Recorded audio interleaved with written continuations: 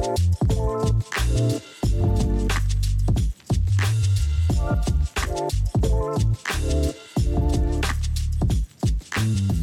and welcome to another episode of Because Things Can Be Different, the podcast that tries to cover everything design and business related. We're focusing on the coffee industry for the Global Coffee Festival, which we've been involved in and designed the set and stuff and what you would have seen during the festival and during the lab talks and other such things. We've been working with the guys for quite a while now across all their different festivals. And when they asked us to put some content together about helping people who are going to start a coffee shop, already have a coffee shop and want to do it better, we jumped at the chance. So that's why we have this podcast. And today we're going to be talking to Mr. Oliver Underwood, my design manager from Liqui Group. Hello, yeah.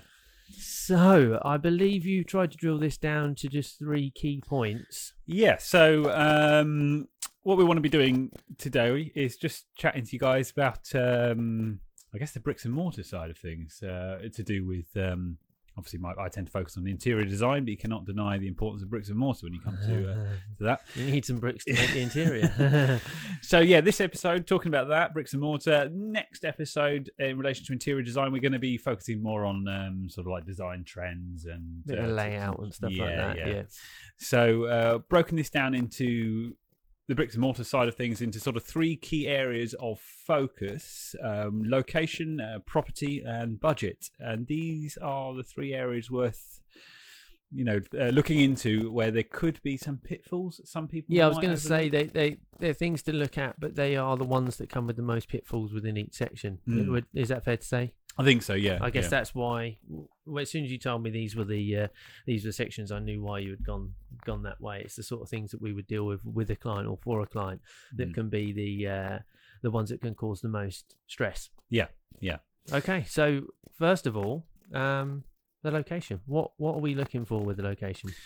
Well, firstly, I mean, it's fair to say that before you start to talking about location, you need to make sure you've got your objectives in place and your brand sort of aligned and ready to go, which you and Mike discussed. Yeah, all the things podcast. we talked in episode 1 and 2 should filter in into these 3 things actually, but especially when it comes to locations, your business model and your brand strategy should point you in the right direction from a location point of view, whether that's which city you need to be in or even which country, but which city you need to be in or which town, and then whereabouts in the said town. Yeah, so once you've sort of got that worked out, it's the right location for your brand, for your business.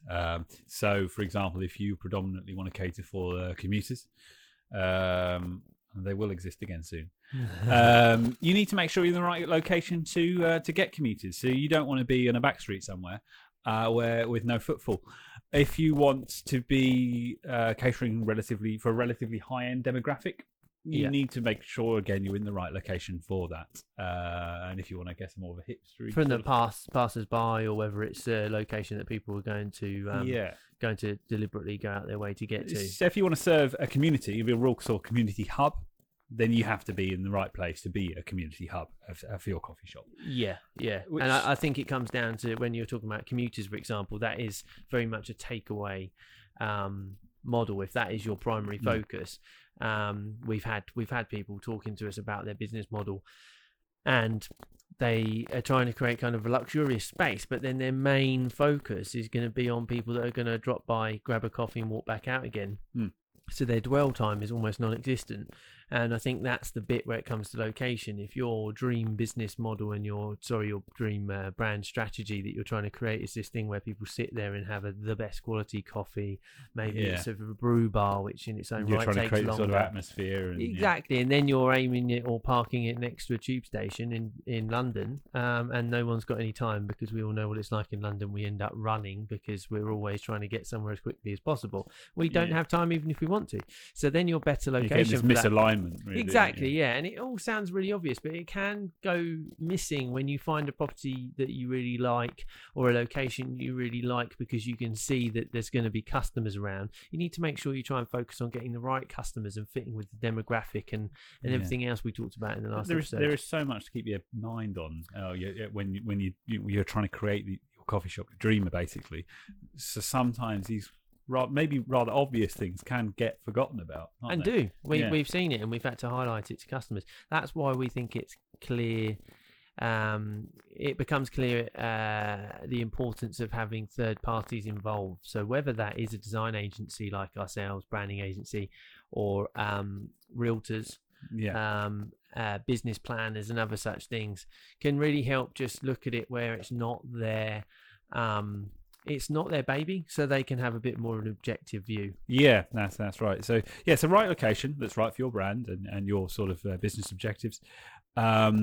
Footfall is another one. So don't be scared of standing outside and counting how many people walk past in different times of day. We've got customers that haven't done that, and it's been a mistake. And we've got other customers where you can't really figure out why they've picked a location, and then they open it up and it's got an amazing footfall of just the right people because they've kind of paid attention to it. There are companies out there, it's worth pointing out, that will do stuff like this for you, or a good realtor will be able to give you these type of stats. So it's worth paying attention to. So because it does come down to the math a little bit, which is not our strong suits, but it's not our expertise, but it's something we do pay attention to.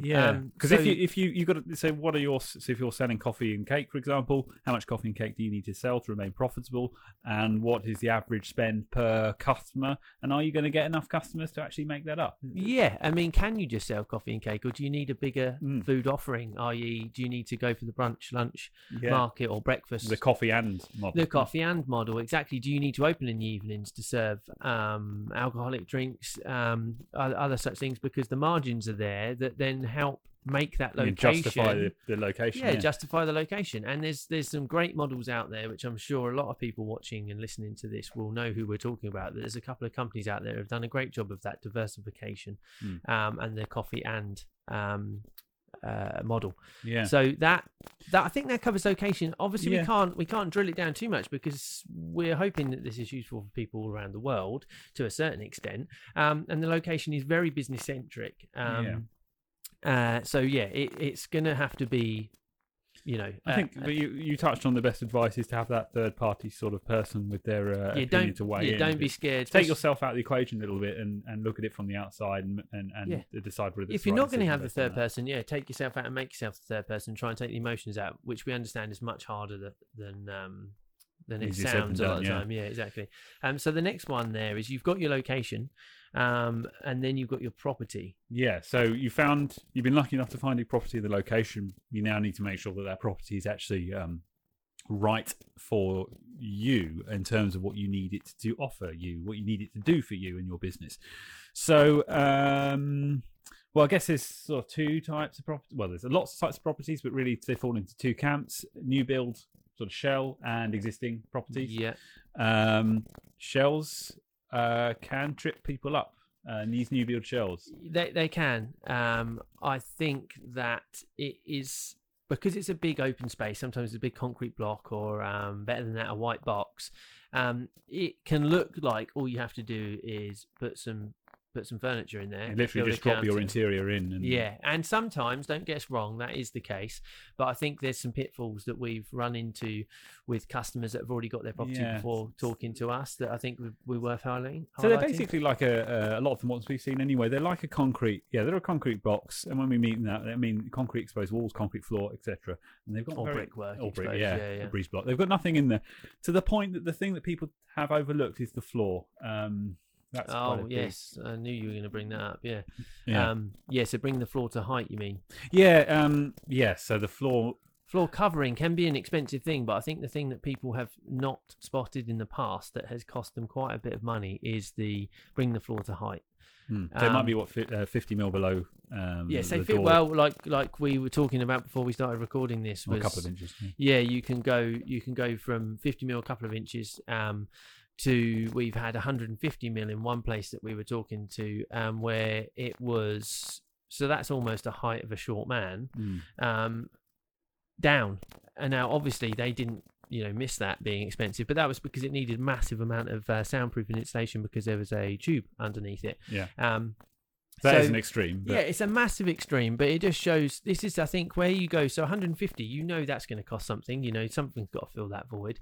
The bit that gets confused is when it's only a couple of inches or 50 millimeters or 60, got up to the 6 millimeters. Everyone just thinks it's going to be really simple and it's not going to cost very much money. Now, unfortunately, that is normally not the case, is it? Yeah, so basically, you've got to bring the floor up to level. You have to do that before you can lay down any of the flooring you might like wood flooring or tiles or what have you. And obviously that costs money, and the customer's not going to see the benefit of that. It's essential, but they're not going to see the benefit of that. So you've got to pour in quite a lot of your money, your own money, if you're renting, to effectively finish someone else's building. And I think that's worth...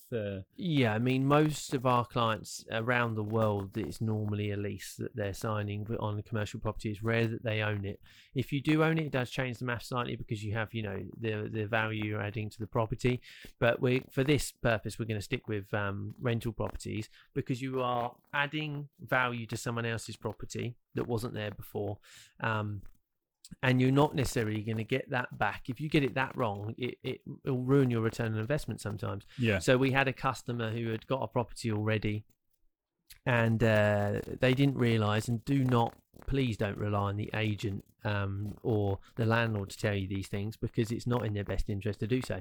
But it was tens of thousands of pounds they spent on bringing the floor up, 60 mil, wasn't it? Yeah. We sent our building control guy in at the beginning before we commenced work, and he pointed out the fact that actually no insulation had been put into the original build of these luxury flats, and we had to put insulation in as part of the cost. So the client then had to foot the bill for putting insulation in before we even poured concrete, and before we then poured the high quality concrete to polish on the top. And all of these things are just worth bearing in mind because it will give you scope for negotiating rent-free periods. Because you don't want to negotiate a 6-month rent-free period, for example, and then it turns out actually you've got to spend a lot more money. Yeah, that's the equivalent of like 30 grand's worth of rent, and actually you've got 30 grand spent immediately on the floor. So you've got no electrics, no lighting, nothing. Yeah, that is, again, I know this is not the exciting side of this stuff, but this is the bit that can make your business profitable, or, be paying all of these problems back for the first 6-7 years instead of the first couple of years. Yeah. So it is a real key part of the design, I suppose. It is the design, but it's the selection of the property and budgetary constraints that are linked to that. Yeah, that's the flooring. We won't dwell on that much longer. But then the other things worth bearing in mind, and this is whether it's one of those sort of shell scheme new builds or whether it's an existing property, air conditioning and ducting. Need to make sure you've got the HVAC. We got the budgets for that. Obviously, if it's a coffee shop, you might not need an extensive system. If you've got a kitchen, we've done a bakery recently that needed an extensive system. So the budgets need to be, that needs to be made aware of. You need to understand what that property is going to need to put your idea into it. I think that's the bit that can be missed. So because it's not that glamorous. A property we did, it's not that glamorous, and it's kind of like, do we really need to worry about that? Yeah. And the answer is yes. And sometimes in some properties it's really yes, because it can be thousands of pounds to meet building regs or the landlord's wants and needs. So we dealt with a property recently that needed an extensive amount of HVAC extraction put in because of smells to high-end apartments where basically you weren't allowed to smell anything from outside the building because there was very high-end apartments above, which makes complete sense. But it's not the landlord's responsibility, because you could have gone and put in, a newspaper shop there and it wouldn't have smelled at all. If someone wants to be cooking in that building, the landlord expects you to then put a system in that expels the smells, and it ended up running, I think, wasn't it like 10 meters or something for an underground car park? Well, that costs a lot of money to do that. So those things, the client actually knew about that. This wasn't him not knowing about that. That was taken. It's worth pointing out, and all of his rent free and his negotiation was based off the back of that. But it's something that if it was missed, it could be a huge problem. So you really need to make sure that you pay attention. And they are to relatively easy to overlook because they're just not that interesting. but they are. You know. Yeah, it can be the thing that stops you from being able to put the furniture in. Power's another thing, isn't it? Power's a good one. Yeah, that can cause some problems. So again, new build, you probably just got a couple of wires coming in, and you're probably going to need to therefore invest in your fuse boxes, etc., and you'll get a proper start from scratch. Yeah, That's not just on a new build, is it? Sometimes it just needs to be updated. Yeah. But the one thing that we've had customers miss before is the amount of power coming into the building. So how do we explain this where it doesn't get confusing across borders? So let's not talk about amps and how many amps you need, because like the States and stuff run different power to us. So let's not go into that detail, but let's talk about if you need 100 to run all your machines, let's call 100 units to run all your machines, you can get cables coming into buildings, especially in London, that will only have 60 units coming in. Let's put it like that. So you cannot then run your coffee machine, your grinders, your everything. So you do need to put that type of stuff to the front before you start the creative part of the design. Yeah. You need to know if you're going to run 3 coffee machines, you're asking 3 times more power than someone that's running 1. So when you're going to look at the property, you want to make sure that you've got a decent amount of power coming in. You want 100 units. That means it gives you the flexibility to run the machines and the equipment that you want. Yeah. Again, super boring. We're aware of it, but it's not a mistake you want to make, really. No. We've had a client that unfortunately had the 60 units coming in and they needed 100 units. Well, you have to get the power company to dig up the pavement at your own cost to run from the mains that was in the roads. They have to get a license for that. They have to get a license to close one side of the road, to then dig it up, put a bigger cable into your building to run it. You don't even own this building. The client didn't own this building in the end. It was rented. They have to pay all of that, and the worst one for that is the time frames. Yeah, I mean that is worth. It's all doom and gloom at the moment, obviously. But yeah, your time constraints need to be factored in. It's not just budgets. So any of what we've discussed really can. As soon as you get local authorities, as we call them in the UK, or your state, if you're in the States, or governmental bodies, like, Middle East, everyone has someone that is in control of some of these things, where it goes into like national grids and stuff like that. Soon as they're involved, a lot of the time, some countries are better than others, some states are better than others, and some counties are better than others. But a lot of the time, they just run slowly because it's a big, heavy, governmental body.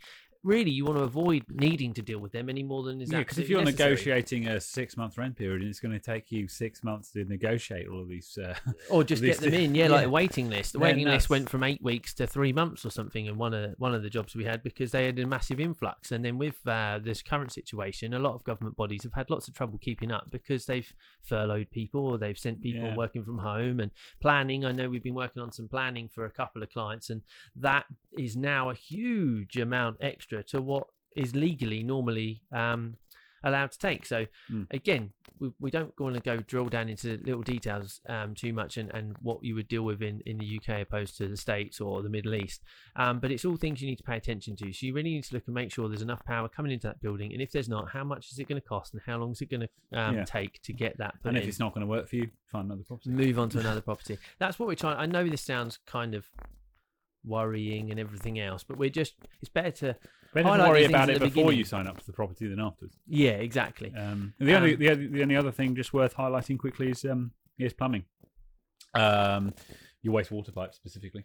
Water coming into the building is normally not that much of a problem, but it will be your wastewater, whether you've got a toilet in the building or not, whether you need a toilet in the building. And obviously where your toilet's going to be is going to be dictated to where your wastewater is, and also there and thereabouts, normally. And then where your counter is going to be as well, because obviously you're going to have wastewater coming out of that. So if your heart is set on a counter at the front of your store, and that's very important to your brand, and you're like 100 meters away from the waste, you're going to cause a problem. It's not that it's impossible by any means, and you could be up on a second floor unit, and it's easy to move these things. So please don't read into these things as gospel. It's just we're trying to highlight them so to prove these to not be problems, rather than pretend they're not there. Would you say just if you listen to this and then went and viewed a property, and you could just say that that's not as much of a problem as they made it sound, that's not as much, then you're winning. That's all we're trying to highlight here. So I think that moves nicely on to the next section, which is budget. So, budget's quite an important one for us to discuss. It's your favourite subject, isn't it? Yeah. Well, the reason it is money's a weird one because people, in my experience, and I guess yours, is not many people like talking about money. Understandably, maybe. I mean, we are British, so it's a slight. No one likes talking about money in Britain. But basically, knowing your budget is fundamentally important to the project. There are a number of things that dictate the end result, your brand, your brief, the way you want it to look. But ultimately, your budget is so important. You might want your interior to have marble and gold everywhere, but if your budget won't allow that, obviously we wouldn't recommend marble and gold anyway. But if your budget won't allow that, then there's a disconnect. So getting that pitched right for your brand and your objectives it loops all the way back to where you're doing your strategy, your brand strategy and your business strategy at the beginning of all of this before you've gone to look for a property. If you're going super, super high end, then that has led you into... So you've gone super high end, you've got the brand that looks that way, sounds that way, you've got the right name and you've got the demographic. Then you go to your location. So say, let's go London, you go Mayfair because that ties in nicely with that. Then you found your property, you've got all your drainage and your power and all of the boring bits sorted out and your floors up to level and everything else.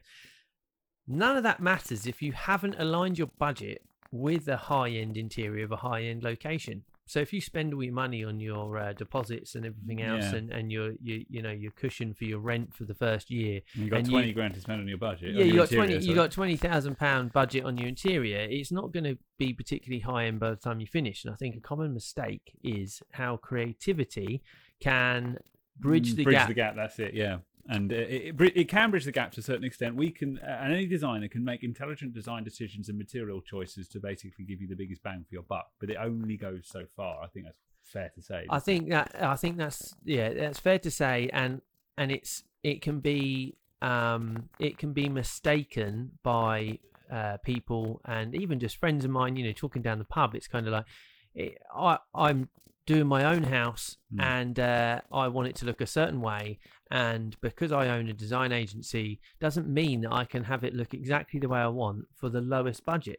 I can save money, I can make some clever decisions, but you know as well, you've worked on your house and said the same thing. There's certain things that you want that just cost money. It doesn't, and there's no getting away from it. To get to a certain look, there's a certain amount of money needed, and I think that's, although it sounds very simple, it's important. And if your budget is tighter, then pulling in favours from friends and chipping in yourself and helping out is the way. But I think that really kind of covers it when it comes to budget. I think it's key just to, whoever you're working with, from a design point of view, so any design firm or designer you're working with, it's key that you see it as a partnership and that you trust them to spend your money accordingly. So any designer, it's in their interest to give you the biggest bang for their buck, because as designers we want to create the best we possibly can. And they need a reputation. If you've never heard of them before, then yes, they could be a complete shyster that's going to give you a 20 grand job for 100. Obviously, if they've got a decent portfolio and they've worked with customers and you can profile them and maybe ring a past customer and see how they are and how they've worked with them in the past, then you should then feel quite secure in giving them the budget, not holding your cards so close to your chest that the people that are trying to help you win the game aren't even involved in it. And I think where we've really helped our customers is where it's been a partnership from the beginning, from all of this. But when it comes to budget, it just means we need to know your best thing. Any designer needs to know their budget, your budget, or whoever's budget, to be able to give them the most amount for their... A slight warning, I would say, is when people just say that they can do it. So companies say they can do it. Budget's not really discussed. Or they throw a number out of how much it costs. I would say that was a highlight. And we don't say that to badmouth other companies or fit-out companies. We say it to the ones that we've had to pick up the pieces afterwards. I think, just to touch on quickly, there's in our experience, there's two different types of companies out there. Now, there's design studios that do fit out, which is what we are, and then there's fit out companies that do design. Now, maybe a generalization, but fit out companies that do design, they do tend to be able to give you more of a straightforward when it comes to the price, what you should be spending, what it was going to come in at to do your interior, because they just do the same design each time, so it's more cookie cutter. Now, as a design studio, first and foremost, any design studio first and foremost doesn't really know what the end result's going to be because they haven't designed it yet.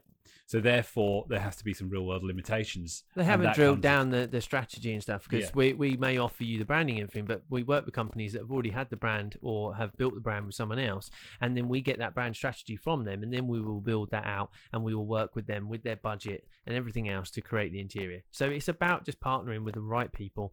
And if you're doing it yourself, you just need to step back and become us for the day and look at it from that point of view. Can I really achieve the Mayfair high-end look where I've only got £5,000 to spend? I mean, let's all be honest with each other and say, no, you're probably not going to do that. So can I change my whole strategy, because the money is no more money is available, so maybe we need to go for something a little bit more cool, a little bit more edgy, where we can use some cheaper materials, or do I just need to find the bigger budget? And that's real. That's pretty much the crux of it, isn't it? I mean, the next episode is going to be slightly more upbeat. We're just going to talk about more about layout and stuff like that, and things to keep an eye out, and then trends and what we would advise people to look at, and things we see moving forward. So until next time, thanks for joining us. We'll see you on the next episode.